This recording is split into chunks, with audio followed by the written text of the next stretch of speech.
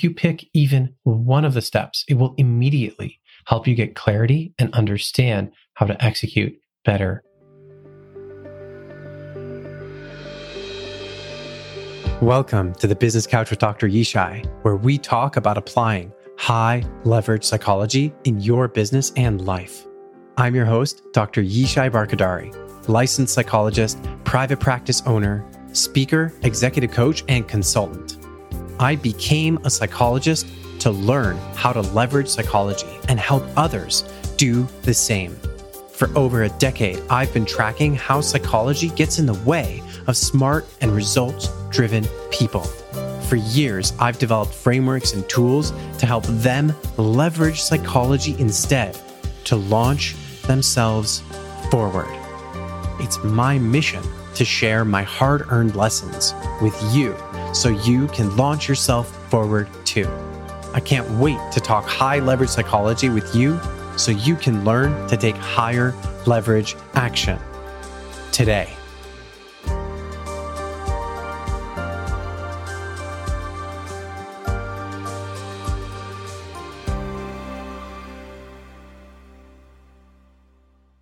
Let's talk high leverage psychology. Last week, I uncovered 7 pitfalls that mess with decision making. Today, I'm sharing my favorite framework to address them all and empower any decision to become more effective and drive better results. As I said last week, decision making is a critical skill. The difference between the greatest achievements and the biggest disappointments in life boil down to decision making. Getting it right means putting your time, effort, and money into a multiplier. The rewards of great decisions can be 2x, 10x, or 100x the outcome, or more. Whether in business, relationships, parenting, or personally feeling happy, fulfilled, and free. But getting it wrong can multiply all our efforts by 0, or worse, push us into the negative. Our lives are deeply shaped by the quality of our decisions. Sooner or later, it catches up with everyone. Here's a quick recap of the 7 pitfalls I talked about last week that lead to bad decision making. Number 1, the judgment imbalance. Number 2, the impulse problem. Number 3, the priority confusion. Number 4, the alignment issue. Number 5, the follow-through fallacy. Number 6, the perfection paralysis. And number 7, the fear effect. Sounds like a secret season of the Big Bang Theory, but I swear I didn't swipe it from the show. Here's the TLDR on my decision-making framework to bust through the most common pitfalls I talked about last week. It's 5 steps. Assess, explore, prioritize, align, and execute. If you pick even one of the steps, it will immediately help you get clarity and understand how to execute better on decisions. So let's start with step 1, assess. Ask yourself, how important is this decision and why? There are 4 parts to how important a decision is, at least to me: permanence, impact, frequency, and urgency. What you can do is rate all of those on a 1 to 10, where 10 is the highest. The higher the score, the more thought and effort goes into the decision. For permanence, on a 1 to 10, how permanent is this decision? Buying an office chair you can return is often reversible. It takes some effort, so maybe that's like a 2 or 3. A lease might be a 7 or 8. It can't always be reversed, but that might vary. For example, based on the length or terms of the lease, or being able to break or change or get out of the lease. Having a baby is much more permanent, and in that case, we might be talking a 9 or 10. Second is the impact. What is the short and long-term effect of deciding one way or another? 0 has practically no relevant impact. A 10 is most impactful, and it can be circumstantial, like whether to go to the bathroom now or in 2 minutes. Often it doesn't matter much, but if you've got a critical pitch in 2 minutes, then it might be much more impactful. Here's another example. What to eat one day for lunch is short-term, but these decisions can compound over time. Eating junk every day has a greater impact than once in a while. On the other hand, deciding what to eat daily is a different kind of choice, and that different type of decision is what I like to call frequency. Frequency has to do with how often is this going to come up. A low score would be decisions we make less often, like once every few months or years. Some decisions we make every day or multiple times a day, like what to eat, where, or watch. In fact, those 3 types of decisions often eat up hours of time and tons of mental energy for people. Imagine if those decisions were clear and made in advance. The amount of time saved can be literal weeks per year, plus the mental energy we save by not having to bother thinking about it. Highly accomplished people often get these decisions out of the way. They set their daily wardrobe and meal plans so they don't have to waste precious time and energy on them. Instead, they focus their time and energy on decisions with more impact and permanence. Sometimes very rare decisions are actually very important, but not because of how often we make them. It's because the impact and permanence of those decisions can be really high. Or the next one, urgency. Urgency is all about when does the decision have to be made? Today, next week, next quarter. Sometimes urgency is because of a time limit. Other times it's because of other limits or constraints. Supply is another limit or constraint that drives urgency, like high-end watches and cars or really in-demand jobs or prestigious clients. Low urgency decisions can wait a long time. High urgency decisions are filled with pressure because of those constraints.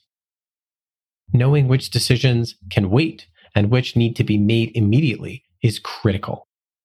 Use these 4 parts of importance to assess the decision at hand: permanence, impact, frequency, and urgency. Rate a given decision on each of them from 1 to 10.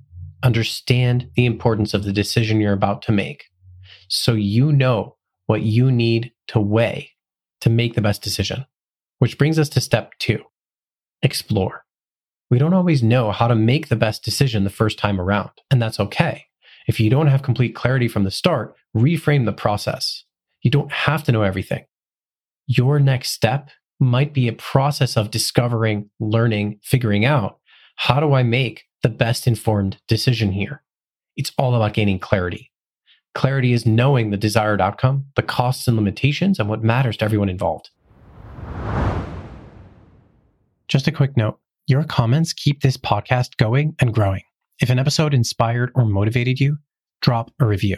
It's quick. You can do it in less than 10 seconds, and your words might just be the nudge someone else needs. Plus, it means the world to me to read your comments so I know how the podcast helps people learn and grow. Your review could be the reason someone else listens, and it could make all the difference for them. Here are 3 points to consider: desire, constraints, and values. Desire is what you want or envision for the outcome. Constraints are any personal boundaries, which includes financial or time limitations that matter.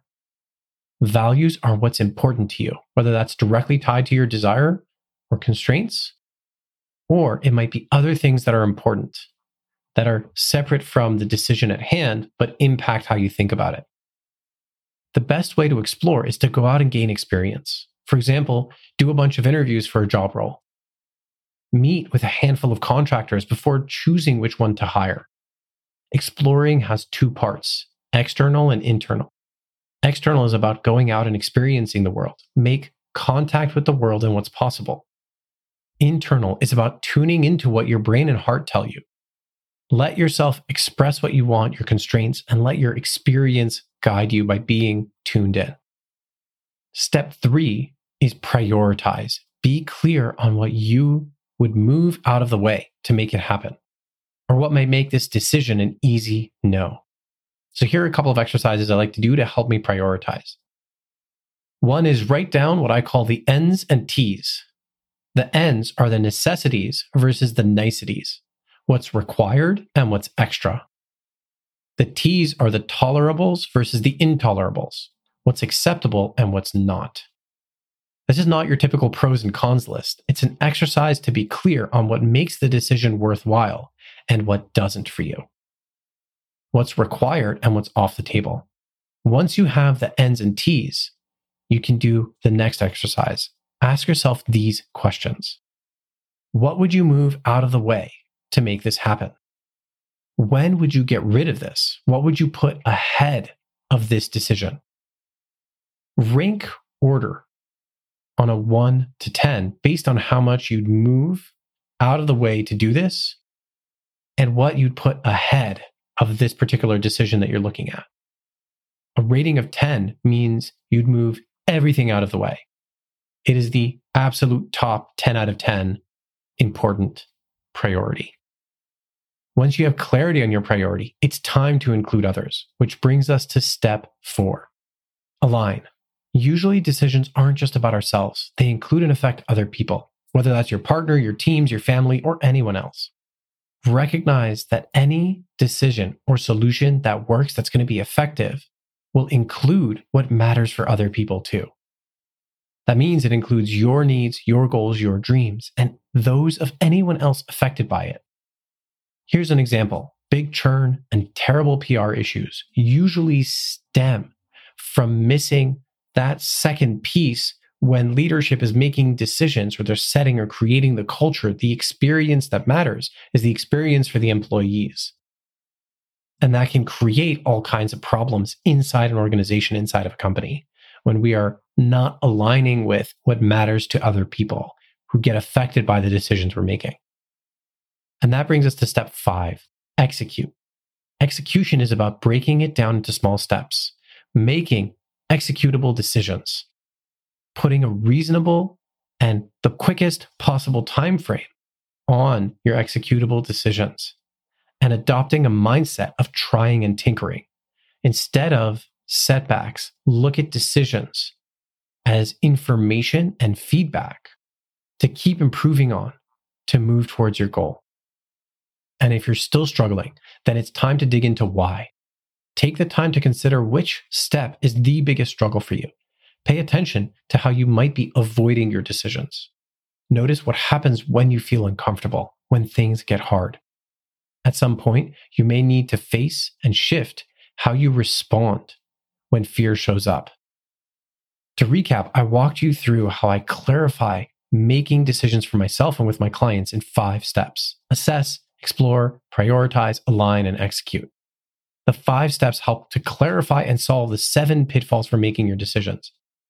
Even recognizing and applying one of these steps can change the quality of your decisions for the better, turning a negative multiplier into a positive one. Start leveling up your decision-making today, one at a time. And if you're looking for some personalized help, don't hesitate to reach out. And on that note, I'll see you next week.